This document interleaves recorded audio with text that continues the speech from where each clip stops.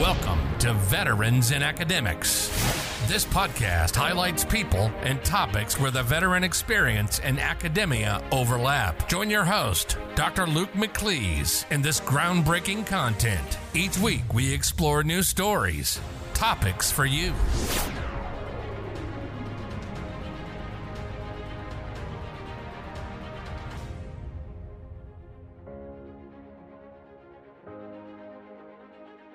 Hi, everyone. Welcome to Veterans in Academics. I'm Dr. Luke McLeese, your host for the show.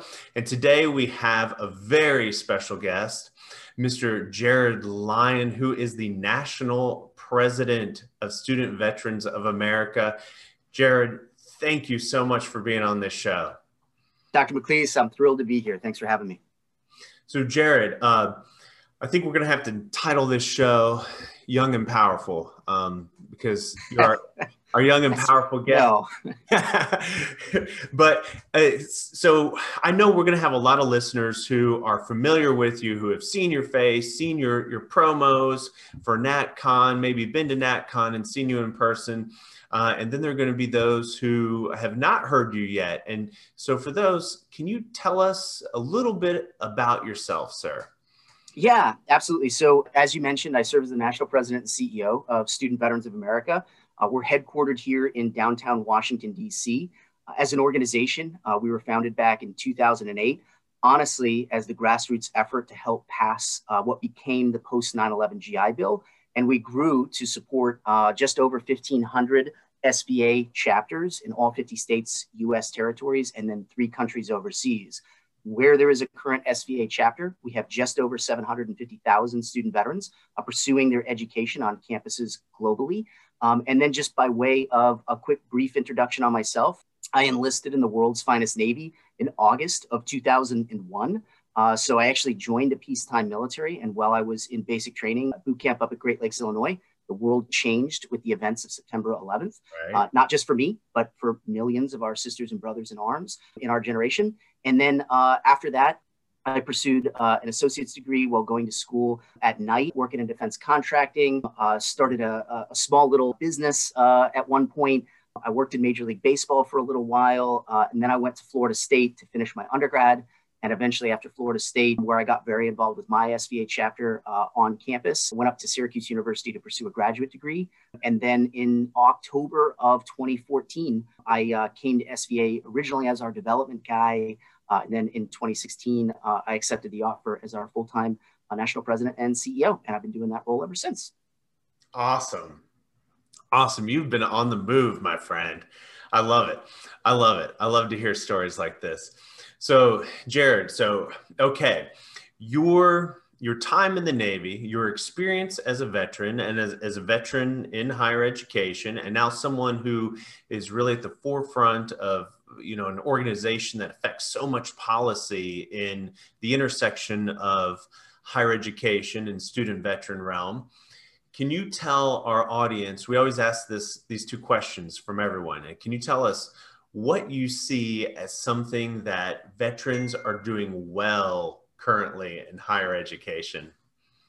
Yeah, I love this question. It is a hard question to answer for me because honestly, Luke, veterans are doing a lot well. Absolutely. Almost doing a shocking amount well.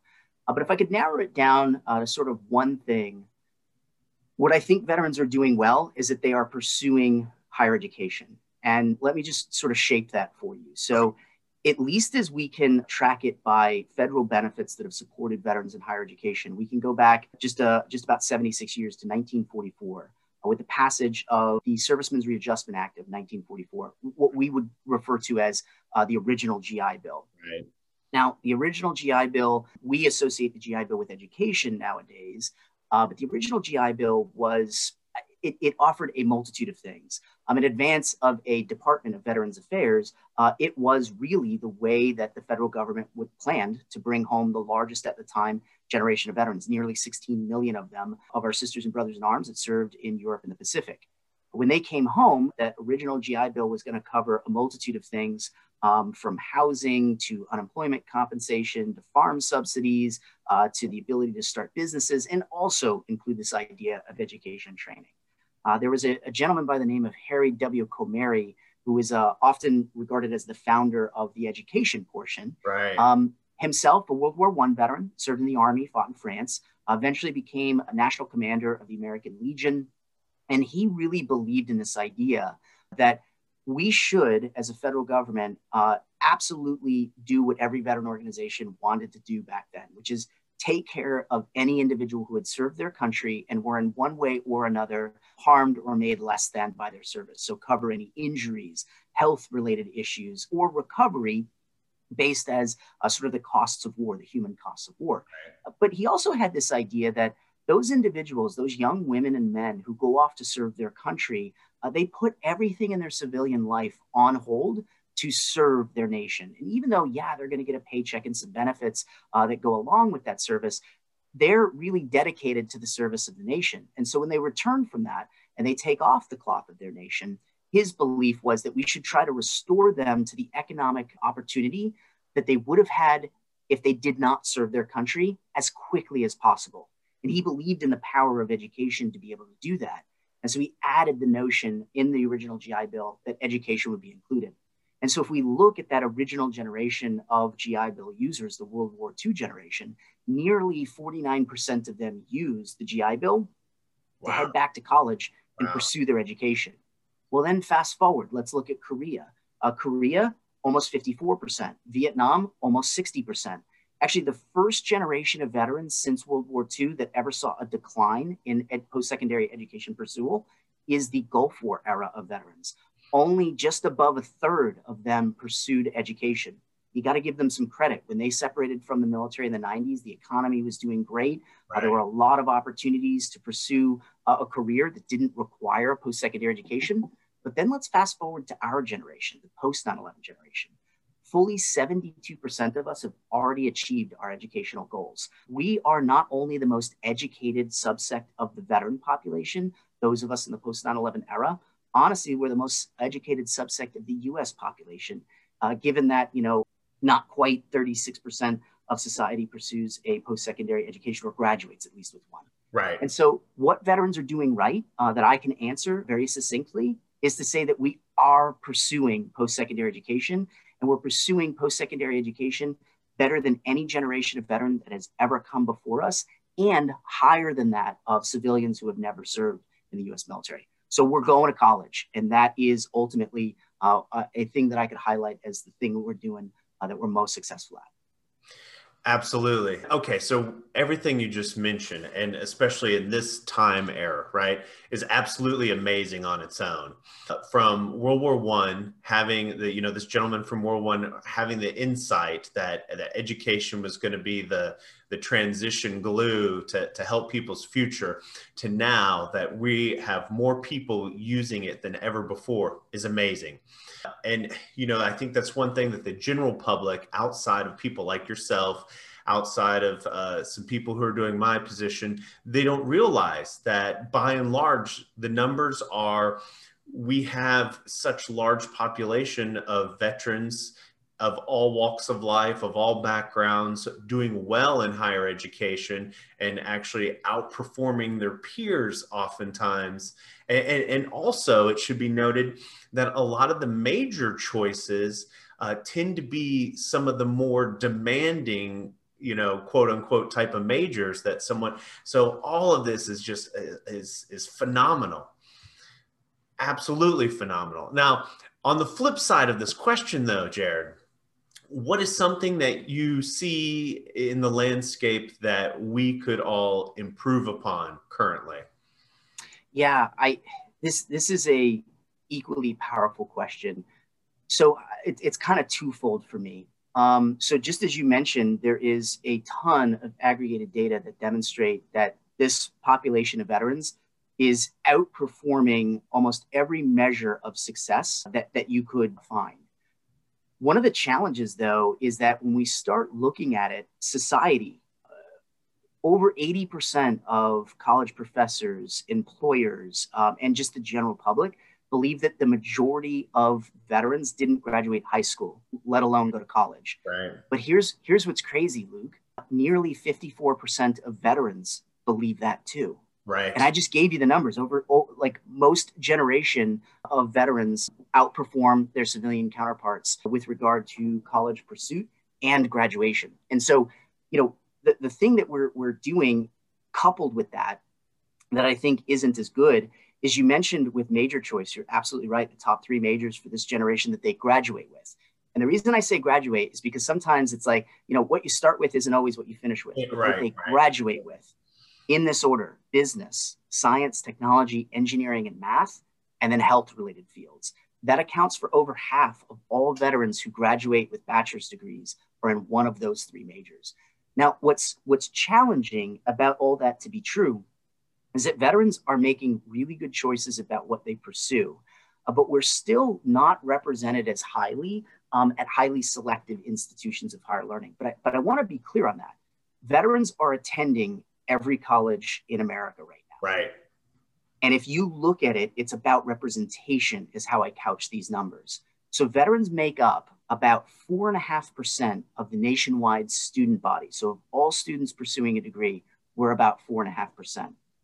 Yet, when you look at the US News and World Report, let's just define it as like the top 200, our enrollment is often below the national representation of student veterans.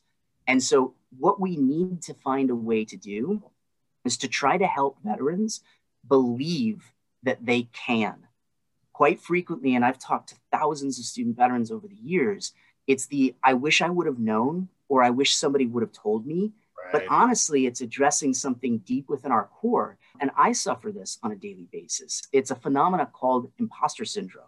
We think that we are sort of not going to be able to hack it. And so we self-select ourselves out of a lot more opportunities than is possible. So veterans are going to good schools. Don't get it twisted from what I'm saying. But to have that opportunity to be more represented at the most selected institutions of higher learning can be a veteran help. Also, it's to help shift those in decision-making roles at those selective institutions to understand that veterans are assets to their campus, not deficits with problems to solve. And so it's equally as important for those institutions to sort of see our generation of veterans for the assets that they are to post-secondary education, for the success that they'll have in pursuing academically rigorous programs of study, and to have success rates measured by graduation, GPA, and earned income post-graduation that are all higher than their civilian counterparts, not lower. Absolutely, man. So I love it because the negative really is about access, right? And what you're saying to me is if we have the access and we have the access in those institutions who might be a little more selective, then the positive part of the question, how you answer that, is just going to pull over to the negative part. If we afford people this opportunity, they're going to rise to the occasion. And I believe that, and I can tell from how you answered it, you believe that because we're already seeing those numbers. It's not a Luke McLeese feeling or a Jared Lyon feeling. We've got piles of data that is published that is telling us, that's indicating like this is what is going to happen. And so that's beautiful. That is absolutely amazing, because if we can just get that access tipped over to have large numbers of guys and girls in to those institutions, things can change. And that's very powerful. That's very powerful. I'm so glad you brought that up. So, Jared, it's a very insightful beginning. This is great, but let's go back and let's learn about you, sir. Tell us when it comes to your military experience, tell us what motivated you to join the Navy. Like you mentioned, you joined in the peacetime Navy. What was that pull? What was that drive? And then what was your experience like? What did you do? And what was your time like when you served? Yeah, no doubt. So I grew up in Carver, Massachusetts, a small town right next to Plymouth, where the Pilgrims landed, just to give you a geographic reference. My family moved to Orlando, Florida, my senior year in high school. I was a pretty good student. I'll be honest. I was a better athlete than I was a student. I was a cross country, track, and a wrestler. So those were really the pathways that I saw to college because I'm a first generation college student. Okay. Both my parents didn't go to college, and not a lot of people in my family went to college. And, really, when we started to look at college choice and college selection, I mean, we talk all the time about the military being a quote unquote family business. College is a family business. The vast majority of people that go to college, their parents went to college. Exactly. And so opening up access is so important for all students across post-secondary education. And there are a lot of individuals that have been left out of those opportunities. You know, all growing up, the conversation with my parents was always, you know, as it pertained to college was, you can go, you just got to figure out a way to afford to pay for it. And honestly, you know, part of that, I'm not that dissimilar from my generation. Survey after survey since 2009 has demonstrated that this post 9/11 generation of enlistees cite as their number one motivation to serve their country is actually the opportunity for an education post-military service. Number two is just that, the opportunity to serve their country. And number three is travel and adventure. And so when we start looking at the motivations to serve, I'm not all that dissimilar. Noting that the Navy would provide me with the GI Bill eventually was really important. But I think it goes to a motivation. I grew up in Massachusetts. You know, Massachusetts has among her favorite sons, a gentleman by the name of John Fitzgerald Kennedy. Jack is what people called him where I grew up. Right. All that to say, President Kennedy served in the Navy, and I often butcher the quote, Luke, so you'll have to forgive me, but he has a quote that, you know, when any young person is asked what they did to make their life meaningful, can answer with a great degree of pride, I served in the United States Navy. It used to echo with me. Add to that, I was a Cub Scout growing up, and, you know, there was an annual trip that we would take to what was called Battleship Cove. It's located in Fall River, Massachusetts. And Battleship Cove had the USS Massachusetts, a big old battleship, and then, you know, a whole bunch of other World War II era ships. And you'd go ship to ship as a young kid. And at the end of this tour was always a U.S. submarine that served in World War II called the USS Lionfish.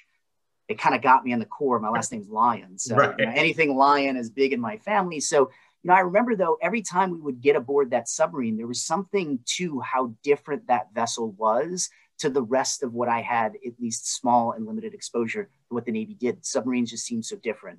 And so when it came time to sort of make that decision after graduation, is it college or the military, due to a good conversation with a recruiter, you know, I viewed an opportunity to serve. I was able to enlist on an open submarine contract, which basically meant that I did not have, you know, in the Marine Corps, you'd call it an MOS. We call it a rating in the Navy. But I went to basic training with no rating.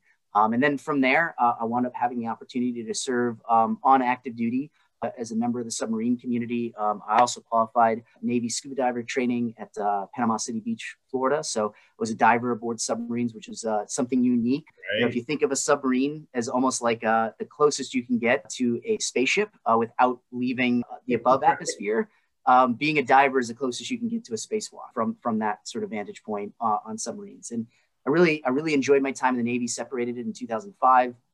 I tried my hat at a variety of things while finishing my associate's degree. It used to be called Brevard Community College. It has since, they offer bachelor's now and a master's or two. So they're called Eastern Florida State College now, where I got my associate's degree. And honestly, I didn't get super involved with veterans when I was at community college. And like a lot of veterans at community college, I chose community college because it was right near where I lived. Admissions were much more straightforward. They're on a rolling basis. So I could go by at any time. Didn't require any admissions, entrance exams, SAT, ACT, and the like. And they offered me more credit for my military experience than any of the four-year institutions that I had talked to. So I viewed it as the way to sort of build up that academic transcript and then matriculate eventually into a four-year institution of higher learning. And you know, what's interesting, Luke, is that our generation of the post 9/11 era, if you follow them from the events of September 11th, 2001 to present, I keep saying that they're getting smarter and smarter, but that's mostly because the military is becoming more and more technically proficient. Right. Even from combat arms to nuclear engineers, everything in between, we are having to choose from a more technically proficient, you know, civilian population to build the military. And the Department of Defense takes great care to try to ensure that our forces are as representative of the people they serve. We haven't gotten there with regard to women in our ranks, but it's growing each and every year. It's the quickest growing demographic. We've recently, due to President Biden's executive order, rescinded the trans ban, meaning that, you know, however somebody identifies, they're welcome into the U.S. military and can serve. What a lot of people don't know is that the Department of Defense is one of the largest employers of trans people in the U.S., not just in the military, but also in the civilian positions that the military has available for folks. But as we start looking at it, for me, it was this notion that community college offered me a stepping stone. I wound up starting a business. I like to make the joke that I learned a lot in that process, Luke, which I believe is entrepreneurial code for I lost all my money. So I learned a lot. And then from there, I actually wound up in Major League Baseball. I served for just over 3 years as the manager of Florida operations for the Washington Nationals. So, we were responsible for spring training, minor league player development for the ball club. Kind of a unique experience. 2007 to 2010, I'd wear the curly W, which is now well known because the Nationals are a World Series winning team again. I'd walk into a Walgreens and people would ask me where the toothpaste was, because they would presume that I worked there wearing that logo. But great experience for a young guy. I learned a lot in that job. Honestly, I was underqualified for it, but I had great bosses and I really enjoyed my time in baseball. From there, I went to Florida State. So when I showed up to Florida State, I was a transfer junior with an associate's degree from a community college in the state. In the state of Florida, you know this, Luke, but I'm kind of a dummy. I didn't know this, but I applied to Florida State and I got an admissions decision almost within like weeks. They're like, you're in. In the state of Florida, if you achieve your associates at a state community college, you're guaranteed admission to one of the state universities in Florida. I applied to Florida State. When I got that acceptance, it might as well have said I got into Harvard. To me, it was my stretch school. It was my dream school. And it was incredible. I showed up as a 28-year-old transfer junior in an environment of 40,000+, what I felt were younger people in my mind at that time. I was calling them children. And I felt like a fish out of water. And I kept being struck with this feeling that even though I got in, even though I was there, but that somehow one of these things was not like the other. And I felt it was me. I felt like I didn't belong. I felt like I didn't fit in. And not because I was a veteran, just simply because of my life experience up to that point. Sure, veteran is part of that, but also I just was older, and I recognize that this is a common feeling now with a lot of adult learners. And as we start looking at it, by 2024, the majority of the country will be that our students will be adult learners. There'll be people over the age of 25 pursuing an education. And if we think that we've only got about 36% of Americans with a bachelor's degree or higher, the way that we are going to bring America to be competitive in a global environment is through education. That's always been the answer. And there are a lot of Americans that have been left out of opportunity. And so my opportunity to higher education was the military, and I was able to get really involved at Florida State, honestly, with my SVA chapter, because I was feeling like that fish out of water. So I showed up to my first SVA chapter meeting. Honestly, I saw a little advertisement on campus that said, "Are you a veteran? This date, this time, in this room on campus," right? Okay.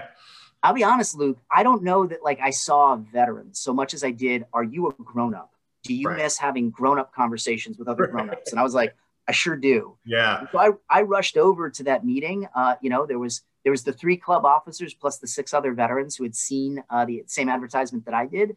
And that led on a new journey, because my first 2 weeks on campus, I wound up doing some deep reflection because I was thinking about quitting. My girlfriend at the time, she's my wife now, mother of my kid, love that woman. But Shayla and I were talking one night and she was like, "Are you thinking about quitting?" And honestly, Luke, I was in my first 2 weeks, I was like, I'm going to run back, see if I can get another job back in baseball, do something else. And she's like, "You don't quit." And I had one of those tough love conversations I think we all need at one time or another in our lives. And so I did some reflection on what motivates me as a person. I've got to be able to answer that to know why I'm going to stay in college. And honestly, what I came up with was a simple answer that as a person, I'm motivated by how I can impact the most good.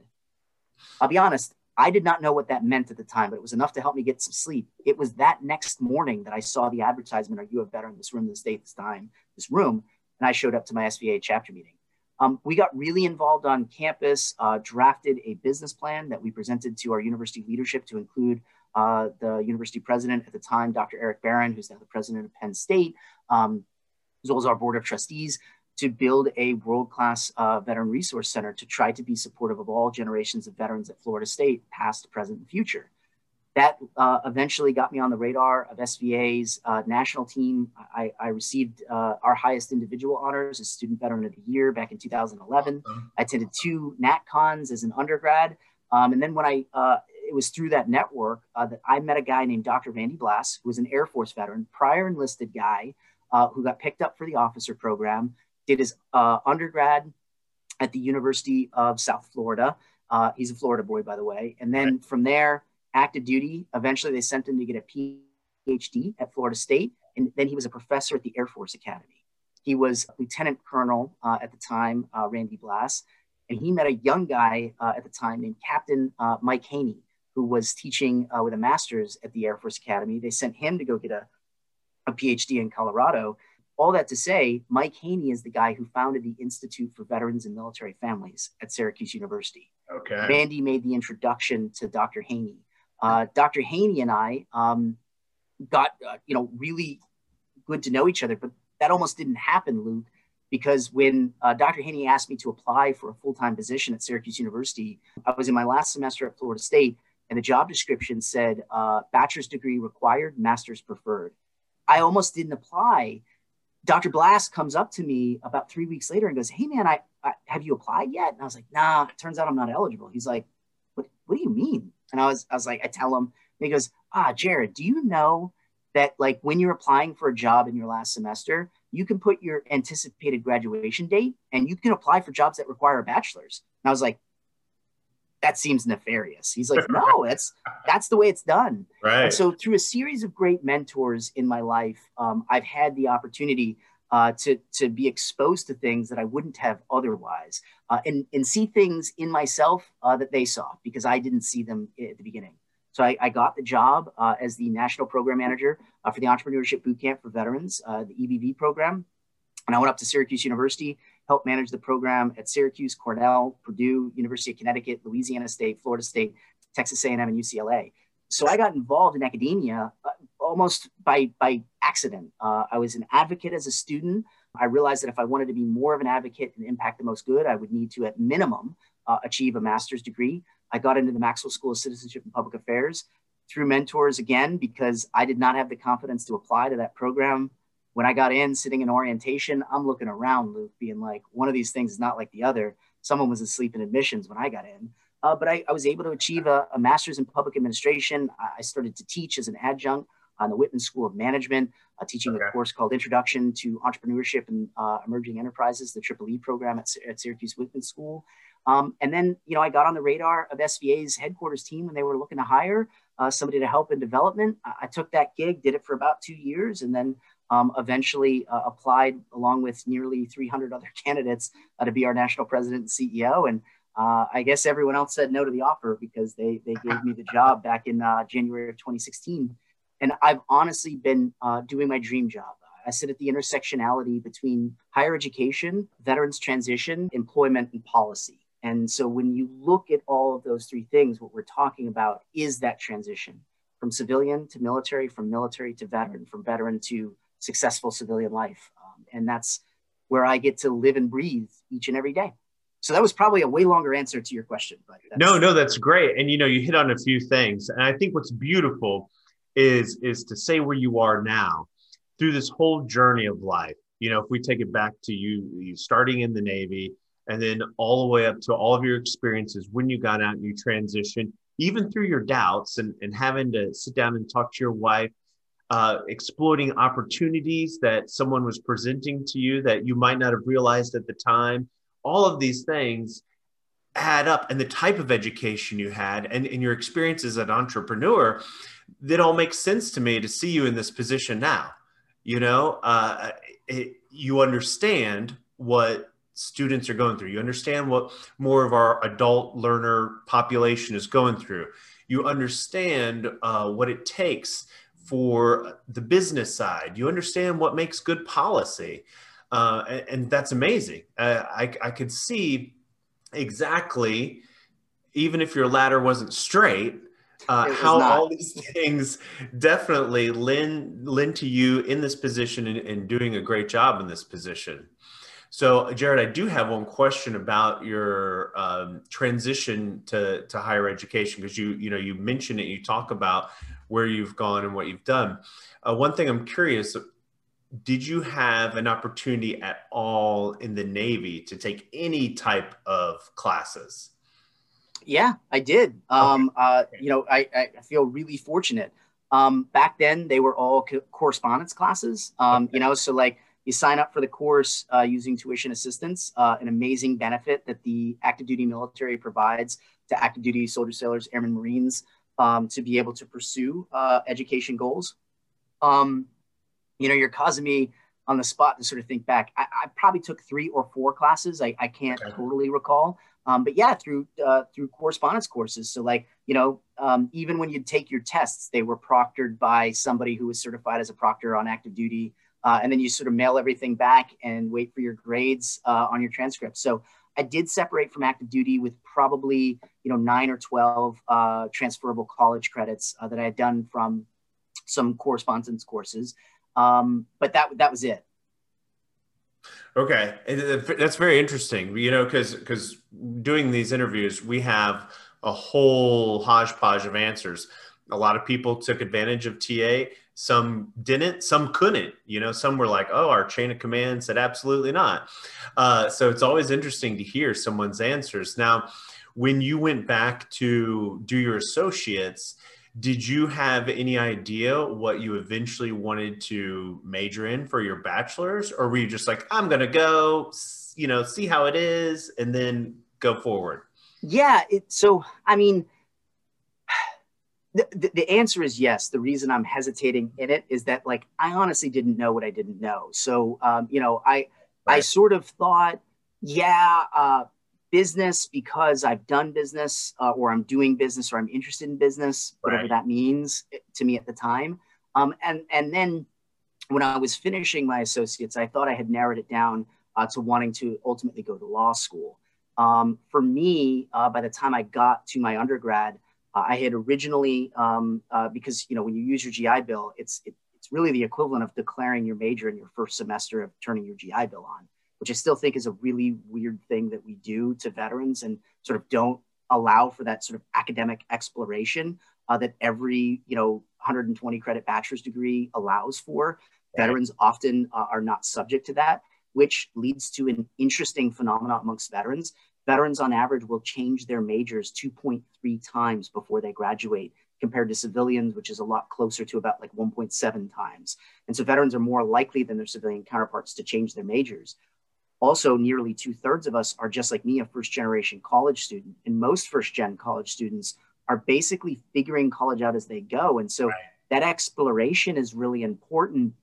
But for veterans, we're older when we start our education, especially at the undergrad level, and we're in a hurry. And so we've got these blinders on that my full-time job is to get my degree. So how many credits can you give me from my military time, other classes I took before the military or while I was on active duty or in the Guard or Reserve? Like I'm in a rush. And so as a result, we preclude ourselves from the academic exploration. The truth is, Luke, we do it anyway. Even though we're in a rush, we wind up changing our majors. And we know that every time a student changes their major, on average, it adds about a year to graduation.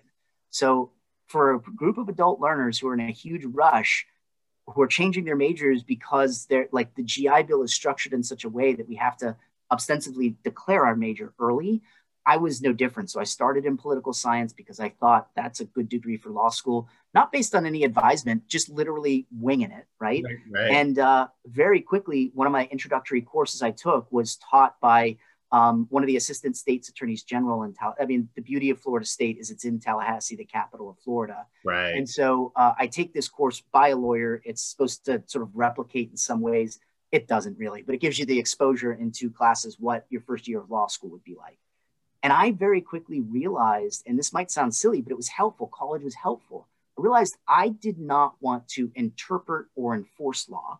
I wanted the ability to make law. And you don't need a law degree to make law. You need a law degree to interpret law and any of the various arrays of it. And so for me, I became more interested in the policy side. I thought you needed a law degree, which would have been helpful in all honesty, now that I do this for a living. But so that meant changing perhaps my major. And since I had already racked up some credits in political science, I was looking for something that I could finish taking into account. I'm a very eat your broccoli first, so eat your vegetables first. So I took all my math and statistics courses for my bachelor's in science and political science.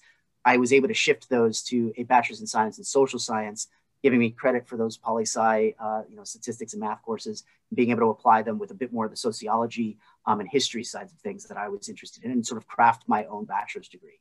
But yeah, I had an idea when I started my associates. It kept changing as I went until I kind of refined it. Right. That's so interesting. So, one of the things I think personally that I can identify with is that you use the word rushed, right? And I always try to explain people this.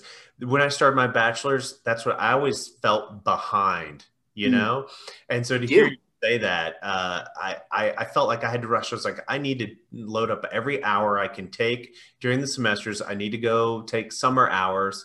If there's winter intersession, I need to take those. So it's so interesting to hear you say that, because I can empathize with exactly that feeling and those words. But we think of ourselves not as veterans when we're making these decisions, right? We think of ourselves as students. Right. And that's one of the things that we think is so key about referencing student veteran. It's like student athlete. We're there in college to be students, right, not to be veterans, not to be military connected. We're there as students. And as students, right, you start quickly making that comparison to other students and to other people your own age. And you start realizing very quickly that, like, when I'm starting college at 28, most people of my age, if they've pursued education, have already finished a master's. And right, I barely have my associates, and I'm a junior. I'm in a hurry. I'm rushed. I'm trying to get this done as quickly as I can. I can totally relate. And it's common for so many veterans that make that transition from the military through post-secondary education as students on to whatever they're going to do next. You feel behind because you compare yourself to people your age and go, oh my goodness, I'm just an undergrad. And people my age that I went to high school with already have their master's done, or they're on their way towards a doctorate or a law degree or whatever it might be. Right. Absolutely. I couldn't agree more. And I think what another exciting aspect of what you just said is the fact that you're like, I had an idea, but you were open, right? You were open, and that is what led you. And I think that's vitally important, for the student, for the guy and gal who are having to sit down with their wife or their husband or whomever and have a conversation of, do I need to be in college? I don't know what I want to do. I think what you just spoke to could really help a lot of people out. It's that being open to feedback. You mentioned you had some good mentors along the way. And sometimes, and I've experienced, and you've said it in this podcast, sometimes people see things in us that are very positive that we don't see in ourselves. And we got to take that leap of faith and trust, right? And trust that they've got some insight and go through those actions, and then let our insight catch up to their insight. So I'm so glad that you said that, because being open to the possibilities is one of those things that you're not going to get on a university academic brochure, Luke, it's the thing. It's, if I have one criticism of your service in the military before higher education, it's that it prepares us for the straight line, right? The military is one of the most efficient bureaucracies in the U.S. government. Right. And absolutely. So there is legitimately a path to go from, E1, brand new in the military, to a 4-star general or admiral. There is a path. I'm not suggestive it's easy. I'm not suggestive that it's like everyone can do it, but there is a path to go from E1 to 4-star. There is a path. There is not a path at JP Morgan Chase to go from bank teller to the CEO of the firm, right? There are all of these roads that we take that move around. And the challenge is, especially as veterans, when we start thinking about school, we think about it in the military context, right? Like, before you could be a Marine, you had to go to boot camp. And then before you could do your job in the Marine Corps, you went to an initial school. And then maybe later you were going to be couched for more responsibility. So there was a leadership school you'd go to, or a change in your job responsibility. So you went to the school. And we equate going to the school, I do the thing. So before I could be on submarines, I went to basic enlisted submarine school. Before I could be a diver, I went to dive school. And when I got back, I could now be a diver in the fleet, right? Like, these are things that we think this, then. So in higher education decisions for student veterans, at the onset of that decision, it's like, put the blinders on, go to college, take all my classes, get fantastic grades, which most student veterans do. They have higher GPAs than their civilian counterparts, Right. graduate, then get the job. And what we sort of fail to understand in that is this notion of networking, of building mentors, of having conversations with peers, even if those peers are 10 years younger than you, right? Like, who are their moms and dads? Who are their aunts and uncles? Who are their friends that might have an interest area aligning with totally your career? And often we want that idea of a meritocracy as veterans, that like, I do good, I get promoted. I do good, I get the next job. Right. And so I'm going to earn it, is what a lot of student veterans say. Like, I'm not here for that, brown nosing kind of stuff. I'm here to get my education and go. And what we don't realize is that, like, actually the military, we totally networked, right? Try to find batteries for night vision goggles, right? Right. If you need to, like, in the military, we're constantly networking, and networking is a series of conversations and relationships to help others. It winds up helping you, but like, it's not a nefarious thing to network and to seek mentorship and to mentor others. And the civilian world, through higher education, does a wonderful job of that. And Luke, I don't mean to sound disrespectful when I say this. Sometimes academics get mad at me, but for a student veteran, higher ed is 40% classroom and 60% everything else. And unfortunately, as veterans, when we become students, as student veterans, we are robbing ourselves of the 60% that higher ed has. We go to class, we're diligent in our grades, we're great on group projects, we get all the things done to get a nice piece of paper that we put in a great frame and hang on our walls, right? We do that, and we do it well. But we start like not feeling like we're connected to that campus community. We feel like we're in a rush or that we're behind our peers. And so we run through it, and we don't meet the Lukes on campus. We don't meet the Dr. Blasses. We don't have those conversations outside the classroom that lead to somebody seeing something in ourselves that we'll never see in ourselves, and exposing us to opportunities that can move us to those next things. And so all the way back to Harry W. Comary, right? When Comary was looking at it, we're trying to restore people to that economic opportunity as quickly as possible. Part of that as student veterans means engaging in campus, and it's hard. Most of us are parents when we go back to school. Most of us are in committed relationships when we go back to school. A lot of us are single parents. 52% of us are married with kids. Another 20% identify as single parents. Like, we're grown-ups with grown-up responsibilities when we go back to school. And it's easy to say, I don't have time to do those things. But we have to find a way to make some of that time, because that everything else, that 60% of your higher ed experience, means mentorship. It means networking. It means relationships with your traditional student peers. It means helping to bridge the civilian military divide. And it means exposing yourself and others that you know to opportunity that will lead to better outcomes for yourself and your family. And so that everything else is actually, this really beautiful part about a post-secondary experience, and looking for ways to do it. Whether you go to school in person or online, there are ways to do it. But I think as veterans, nobody sits us down and explains how important that everything else is. We view it as fluff, as extra, as like, it'd be nice if I had time, but man, I'm going to get that degree and then just get out of here as quick as I can because I'm in a rush, I'm behind. If we found a way to get involved, it opens ourselves up to nearly everything else. And it's what others are doing that, honestly, it's not just a student veteran challenge. It's a post-traditional student adult learner challenge as well. Right. Absolutely. Well, like you mentioned before, the things that student veterans really need on campuses are the things that adult learners need, so that makes so much sense, and it's so true. So let me ask you, Jared, your current position and your time in the Navy, if you had to sit back and tell us how your time in the Navy directly informed what you're doing now, what would you say? I've been asked this question over the years, and Luke, I think it evolves, right? My answer to that question evolves. What I do now, in some ways is completely different than what I did in the military, and in other ways is pretty similar. So to sort of couch my own experience in some of the aggregated data, what we know is that the vast majority of veterans do something post-military. It's like 87% of us do something post-military that has little or nothing to do with what we did in the military. Right. This goes back to the notion of, when you went down and talked to the recruiter, it is the difference between a wartime generation and a peacetime. When I, in peacetime, went down in August of 2001 to chat with that recruiter, my conversation was, what do you want to do? Like, what are some of the ideas, et cetera?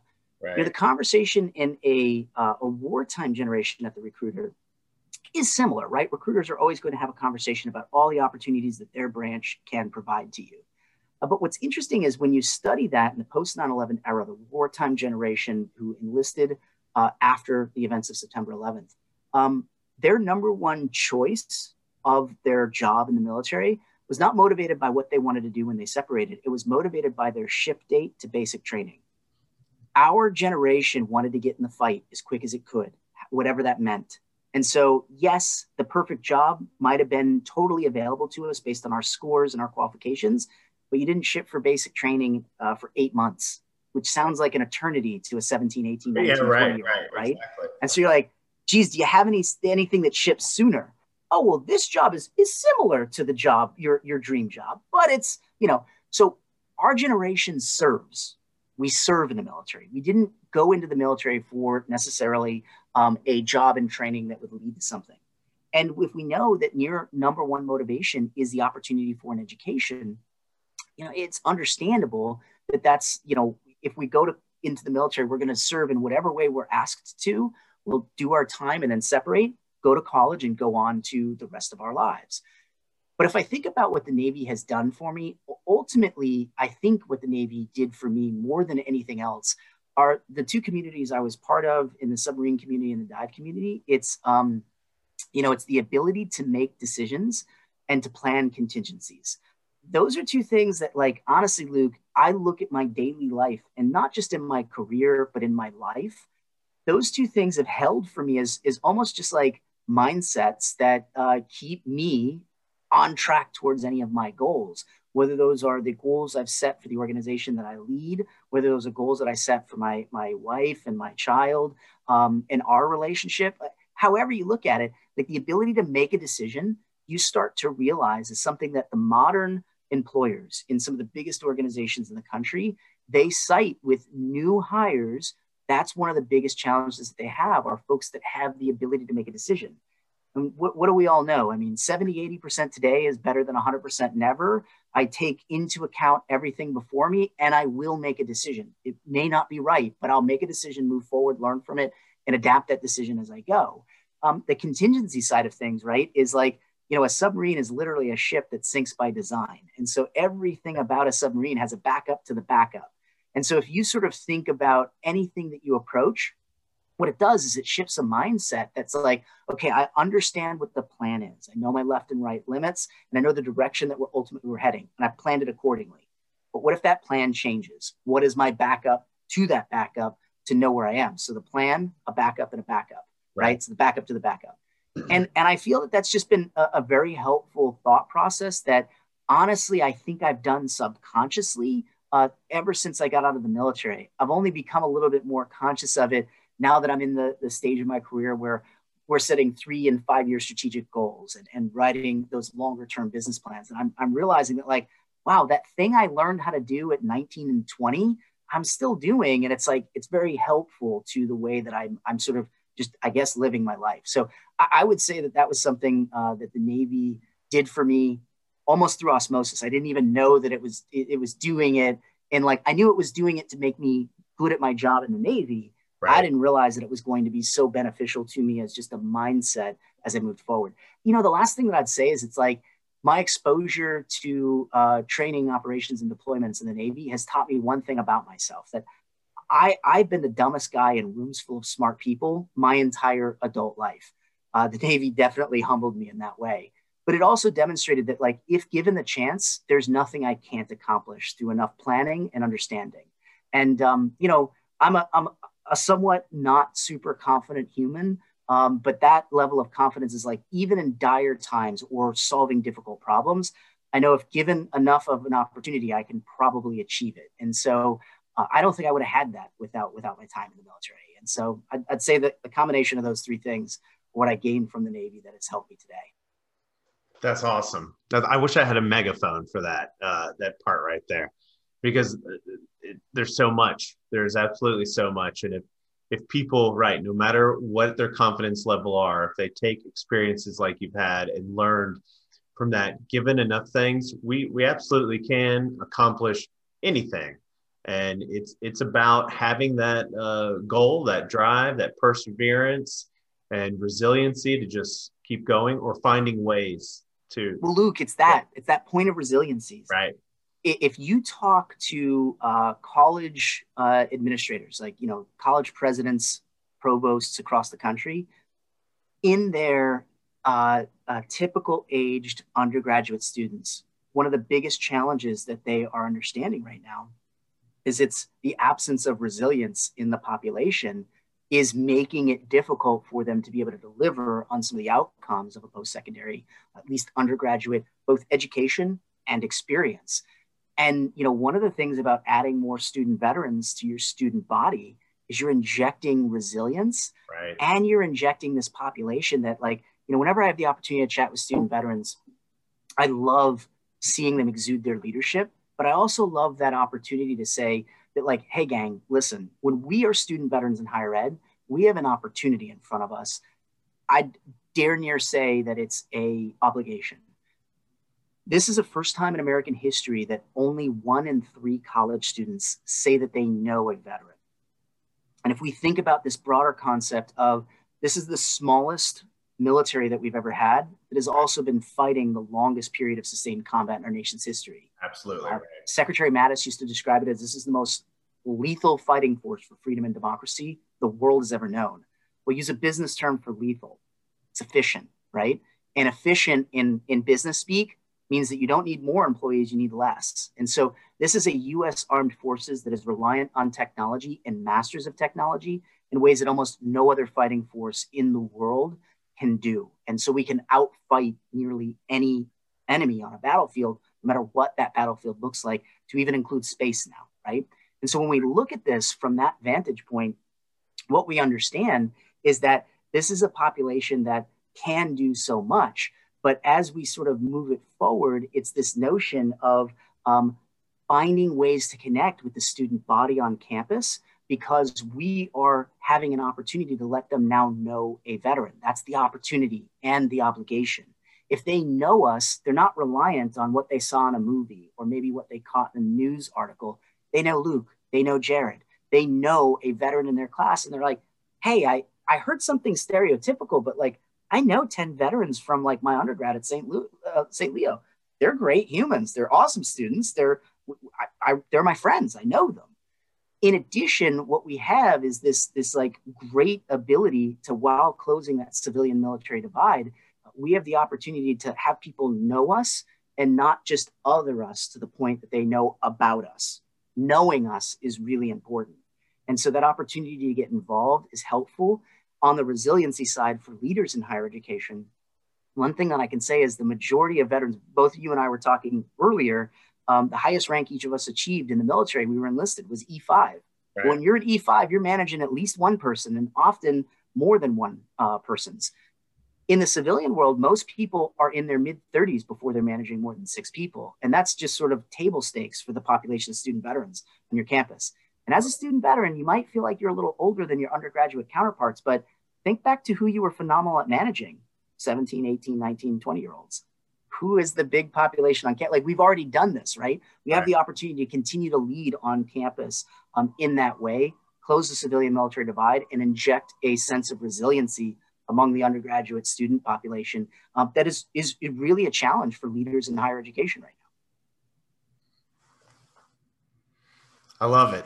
I love it. I'm not even gonna muddy those waters with any comments. We're gonna leave it right there. It's outstanding. So let me ask you, Jared. I usually get to the point. I ask someone at this part when we're wrapping up, tell us about some projects you're working on currently. And I want to ask you that. However, I also want to add a question. So I want you to tell us about some of the work you've got going on currently or you're going to have in the future, because we would like to share that with people in the future. But I also want you to tell us what you see for student veterans in the future. So, way to make it a real, a succinct thing to answer. So it's such a big question, right? Luke, I could probably couch it in 3 different ways. And so What we see for student veterans, what we've got on the horizon as a national headquarters of Student Veterans of America, and then sort of like big idea. And so really, I'll kind of start with the middle and then move my way to the edges. So as SVA's national headquarters, when we look across the national network of SVA chapters, we at our core are a student organization. So we are a student-centric, chapter-based organization, no different than perhaps an honor society or a sorority. Any way that you slice it, we're a student organization delivering a student experience. And what we have the opportunity to do is we're rare in that we are mostly an adult learner student organization that is made up of veterans to serve our sisters and brothers in arms in the context of higher education. And so we're unique in that way, but we're also relatively young. Compare Student Veterans of America as a 13-year-old organization to, you name it, student organization. Some of these student organizations are well over 100 years old. They've had a long time to sort of figure this out. And so most of those organizations in higher ed as student organizations don't resemble themselves today until about 40 years into their creation. So at 13 years, I think that we can sort of like half that. So that by that sort of like 20 years in our existence, only 7 years out in our future, it doesn't necessarily mean that we want to expand chapters as an organization. I call that breadth. If you look at it on its face of number of chapters, we're one of the largest student organizations in America. People often raise an eyebrow that a group that serves veterans in higher ed would be among the largest student organizations. Because wait, what do you mean? Veterans go to college? But it's not so much about adding more breadth, although anyone that doesn't have an SVA chapter on their campus is welcome to go to studentveterans.org and become a chapter. Our chapters affiliate with the national network. So anyone can do that. But it's not so much to have more breadth, it's to add depth to the breadth that we have. And that really comes down to our ability to make sure that our chapters have the training and access to resources to provide a consistent a consistent experience at the chapter level nationwide. And we've got to better have access to training, better access to data and research so that we can provide more salient opportunities and resources to our chapter leaders to deliver that experience. Because the SVA experience doesn't happen at headquarters in DC. It happens at each of our chapters, which is literally at the campus level. And that's the power of our organization. So it's adding depth to the organization over the next 7 years through more training, more access to resources, more opportunities, and more research. Now, to sort of go on like the big idea, because then I'll end with what's the future for student veterans, because I think it'll all make sense. So the big idea, I think you know this, but our organization is an advocacy organization as well. So we take the voices of student veterans and made sure that they're heard on Capitol Hill.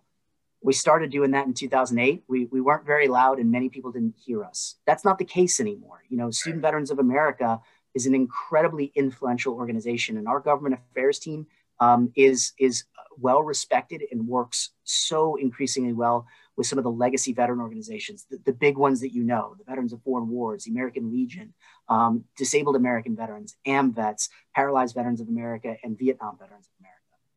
We're working right alongside them. They mentor us constantly. We bring new ideas. But as we sort of start looking at that, we've kind of made a realization. Every year as a country, we make about 200,000 veterans every year. Approximately 115,000 of them are in a college classroom within 7 months of separating from active duty. Said another way, the most common thing that a transitioning service member will do is go to college using the GI Bill. If that's the case, and we start thinking about the GI Bill all the way back to Harry W. Comery's original intent of adding education to the GI Bill, what we have an opportunity to do is to close the opportunity gap. What we can do is accelerate a veteran to where they would have been had they never volunteered to serve their country through the power, the transitional power, the transcendent power of post-secondary education.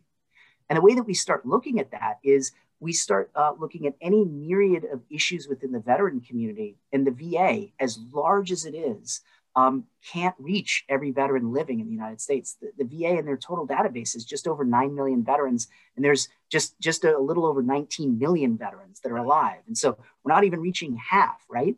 And anytime we hear about a challenge in the veteran community, we're spending billions of dollars a year as a VA. But one of the things that is understandably absent is that, new veterans or quote unquote young veterans just aren't really engaged with the VA. So the VA can't provide them help.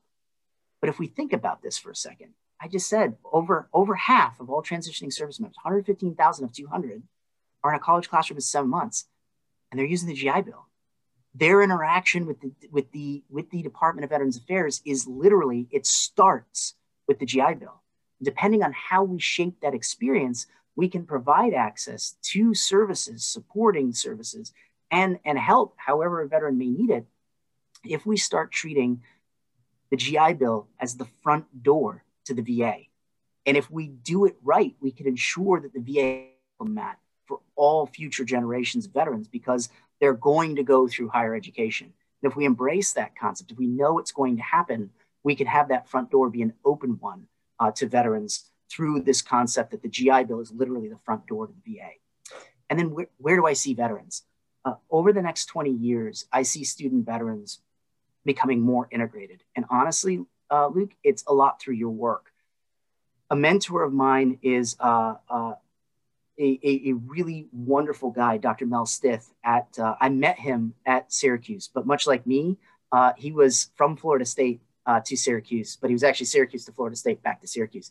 So he was the dean of the business school at Florida State, and then became the dean of the business school at Syracuse. I got to know him when I was at Syracuse University. Mel, a Vietnam veteran himself, served in the Army. But Mel is this incredible idea that he planted in my head about access and representation. So Mel, as a Black man, as an academic, pursuing a doctorate, coming home from Vietnam, you think back to the 60s and the 70s, African-Americans weren't as represented in post-secondary education. Fast forward today at the undergraduate level, African-Americans make up nearly 15% of our undergraduate population. Well, comparatively, at 13.4% of society, African-Americans are actually slightly overrepresented in post-secondary education and growing, as right they should. But if you're growing in higher ed, but you don't see yourself in higher ed, and this is what happened for Mel, he never saw a pathway to the professoriate for himself as a Black man in the 60s and 70s, until he had mentors grab a hold of him and show him what he might not have seen in himself, making sure that when he achieved his doctorate and started in the path, the professoriate, other Black people would see him as well and know that they could do it.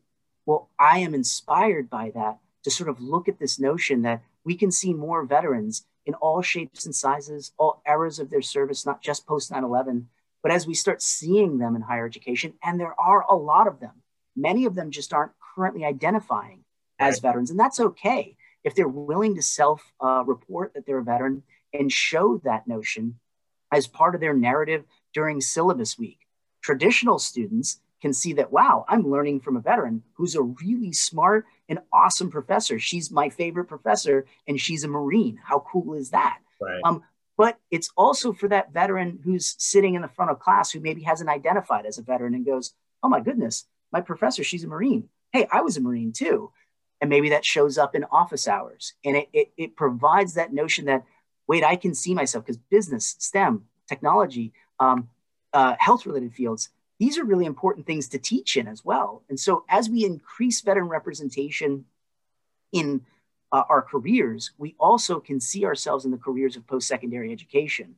And the more that we can attract veterans to those opportunities to find their own pathway to the professoriate, we can find that representation in post-secondary education, helping to bridge the civilian military divide and inspire more veterans to pursue their doctorates and work in higher ed. But I see this across the board, Luke, that over the next 20 years, we might have the opportunity to go back to something I said at the beginning of our chat today. Most Americans don't believe that most veterans have graduated high school. That's right.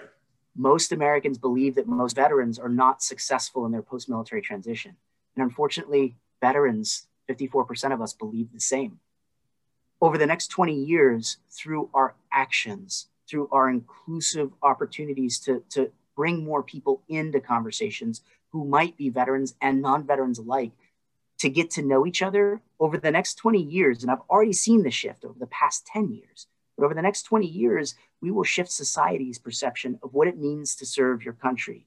And maybe not even just in the military, but volunteering in any way that might look like. And I think that we have the opportunity to ensure that when we look at surveys, they demonstrate that when you're on active duty, it's one of the most trusted professions in the country. And yet once you take that uniform off, society believes there's something wrong with you.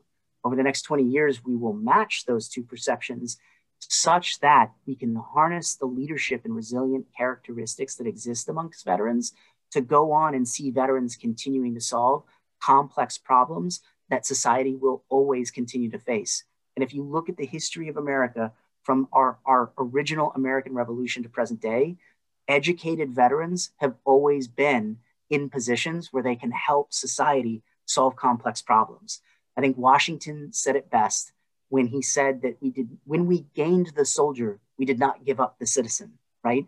In our modern all-volunteer force, we have the potential to shift society's perception of what it means to serve. And really, as student veterans, we are quite literally the ambassadors of that all-volunteer force to move our country forward and to be the leaders with resiliency to solve complex problems as our country faces it. I absolutely love it. And it's there. The history is there. The examples are there. The individuals are there. The qualitative data is there. The quantitative data is there. Everything in between. And you're right. As we as a population start matching what's actually happening and what we're actually achieving and talking about it and perpetuating those instead of perpetuating the things that civil society or other groups have taken and twisted, then exactly right. We're going to not only show what's honestly and truthfully happening, but pave the way for more of that to continue and to grow for future generations. And in what I've mentioned in academia, even in the arts, right? The more veteran representation we have, the more accurate portrayals that we have of the full lived experience of these individuals. We have to look at the veteran as the whole person. And when we look at the whole person, we understand all the various attributes and identities that they're bringing to the table. And our work, Luke, is to meet that whole person where they are and make sure that we expose them to the opportunities such that they can see in themselves what you and I see in them through the aggregated data, through the qualitative and quantitative research, to be able to show them that they are the leaders our country needs and to inspire them to get there. I absolutely love it. That's where we need to end, because not only do they need to listen to this podcast, but I need to find a way to put it on the rooftops and have the masses hear this. You know, the student veterans, the people in higher education, the civilians, and everyone in between just absolutely have to hear this episode. So, ladies and gentlemen, I'm Dr. Luke McLeish, your host of Veterans and Academics. Today, as you've been hearing, we have been blessed with Jared Lyon, the president and CEO of Student Veterans of America. And this has just been an incredible episode. So please subscribe, download this episode. You're going to want to keep it. You're going to want to listen to it again and refer back to it, because there's lots of things that you can re-listen to. Jared, sir, I really appreciate your time, all of your insight. And I just want to personally thank you for everything you're doing for all of our brothers and sisters and the public at large. Thank you so much. Thank you so much for being here today. Luke, thanks, brother. It's kind of you to say, but honestly, I'd love to just throw thanks back at you for everything that you're doing to continue to lead in our community and make sure that we're exposing more veterans to opportunities so that they can achieve what we know they're capable of. Absolutely. It's my pleasure. Part of it is meeting people like yourself who are humble enough to say those things, but are actually the ones out there kicking butt every day. So, ladies and gentlemen, this has been another episode of Veterans and Academics. We thank you for listening. And until next time, I'm Dr. Luke McLeish, and I have been with Mr. Jared Lyon, the president and CEO of Student Veterans of America. Thank you very much. We thank all of you for listening. Veterans in Academics is an all-veteran production of Freedom and Prosperity Think Tank. Content creation is brought to you by Dr. Luke McLeese and Dr. Michael Bevers. Web development is by Osvaldo Vargas.